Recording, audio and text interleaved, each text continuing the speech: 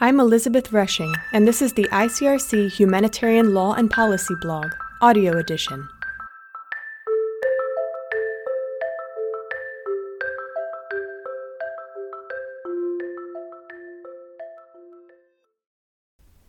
Four Pathways of Climate Insecurity, a Guide for Humanitarians. If the 2021 IPCC report is a code red for humanity, then humanitarian organizations are the first responders. Humanitarian organizations do not just deal with climate-related disasters. They also often work in regions where the combined impacts of climate change and conflict increase the challenges of both emergency relief and longer-term development. In this post, Kira Tarif, research assistant in the Climate Change and Risk Program at the Stockholm International Peace Research Institute, or SIPRI, argues that new tools are needed in the humanitarian toolkit to make conflict analyses more climate-sensitive and anticipate climate-related security risks. A better understanding of the connections between climate impacts and conflict requires more than data. At SIPRI, we have identified four well-evidenced pathways of climate insecurity. These pathways are areas in which the physical and human impacts of climate change can interact with local political or socioeconomic factors, increasing the risk of conflict. Structuring climate security risk analysis around the four pathways, in combination with available climatic data, can help to bring the most important links into focus. It can also suggest the most effective areas for humanitarian intervention in order to avert risks to peace. Livelihood insecurity. The first pathway is via livelihood insecurity. The physical impacts of climate change render a family or community's main source of livelihood less viable. This most commonly happens when people practice subsistence farming, herding, fishing, or other livelihoods that rely heavily on weather conditions and renewable natural resources. A range of problems arise that can increase risks to peace, particularly in the absence of livelihood alternatives and trusted, inclusive institutions. It can increase local competition for limited resources. It can lead to a rise in criminality. It can lead to migration. Increased poverty, food insecurity, and dissatisfaction with government services can be exploited by armed groups and elites. Examples of the livelihoods insecurity pathway at work can be found in Burkina Faso, in West Africa's Sahel region. Existing climate data shows that northern dry zones have extended southwards in the past 100 years, and the highest monthly temperatures are becoming the norm. The Notre Dame Global Adaptation Initiative, or INDIGAIN Index, measures both climate vulnerability and readiness to respond to the effects of climate change, and ranks Burkina Faso among the countries most exposed to the physical effects of climate change. In the conflict-affected north of the country, droughts have led some herders to rely less on seasonal livestock migration and more on crop cultivation. But this shift has intensified land and water use and increased competition with other farmers. In neighboring Niger, pastoralists have sometimes responded to resource stress by moving their livestock on farmed lands for grazing, creating tensions that can lead to communal violence. These examples show how adaptation meant to help cope with climate change can also exacerbate security risks. Humanitarian actors operating in the region should be alert to the potential security risks associated with this pathway and take steps to mitigate them by including affected groups, like pastoralists, in planning and developing responses. Migration. Migration is a relatively common response to climate hazards.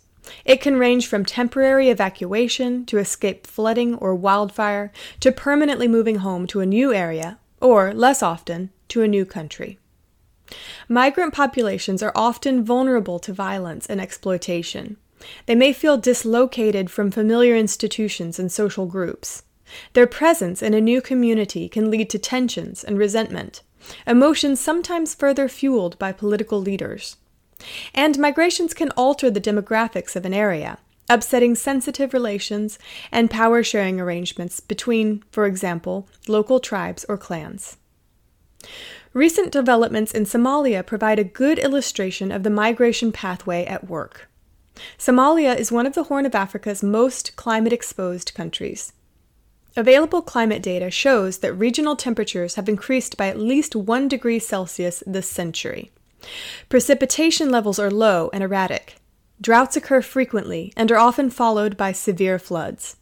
Indigane consistently ranks Somalia in the top 10 most climate-vulnerable countries. Around 80% of Somalis are involved in agriculture.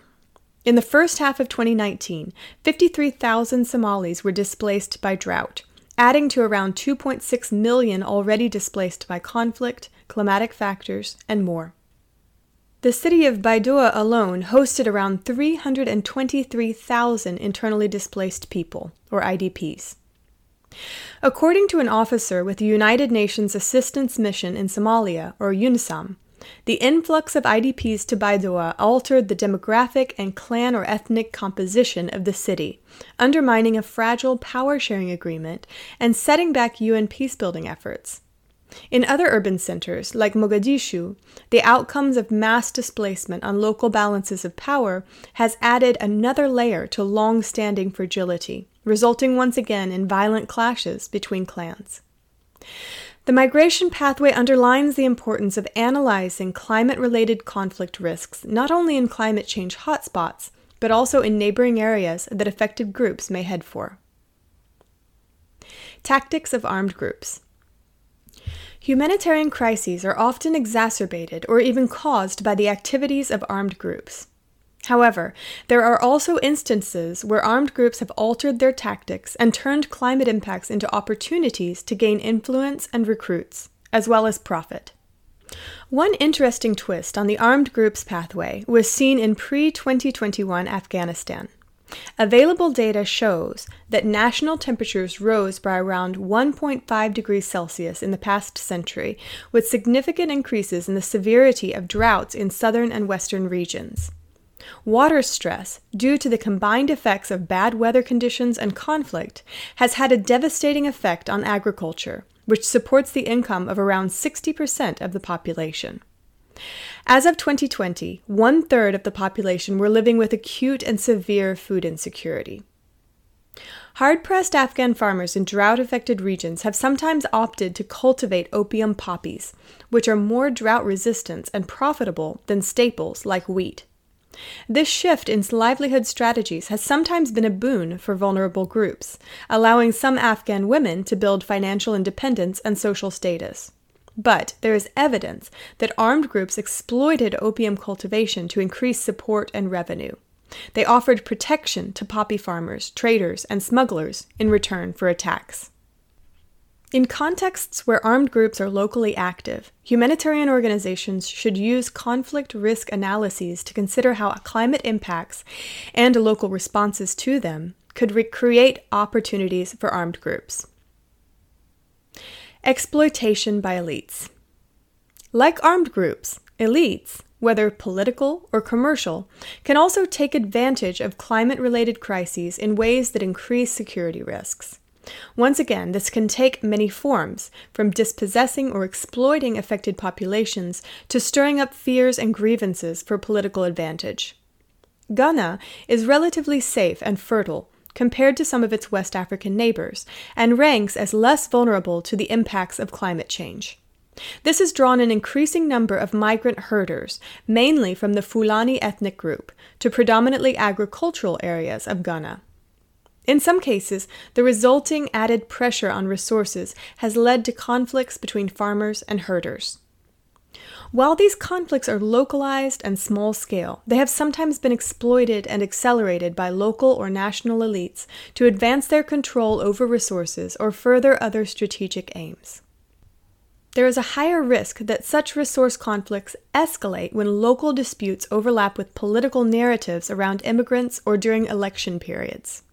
In Ghana, policies to expel the Fulani are couched in divisive narratives about ethnicity and nationality and the rights of indigenous Ghanaians over the Fulani migrant strangers. Observers have suggested that this is a politically expedient alternative to regulating or sedentarizing migrant herders.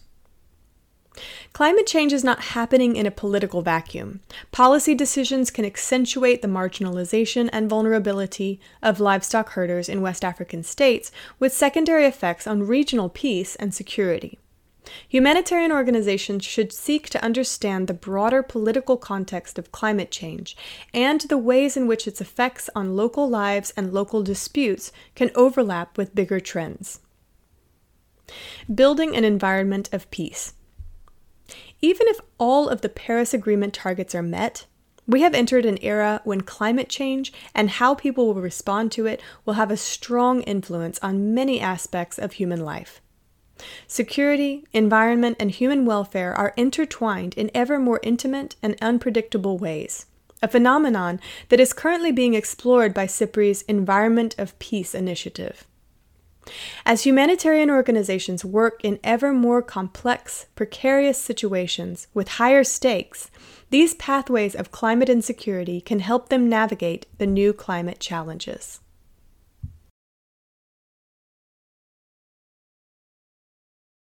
If you enjoyed this audio recording of the ICRC Humanitarian Law and Policy blog, make sure and subscribe on our website and rate and review us on SoundCloud, iTunes, and Spotify. Thanks for listening.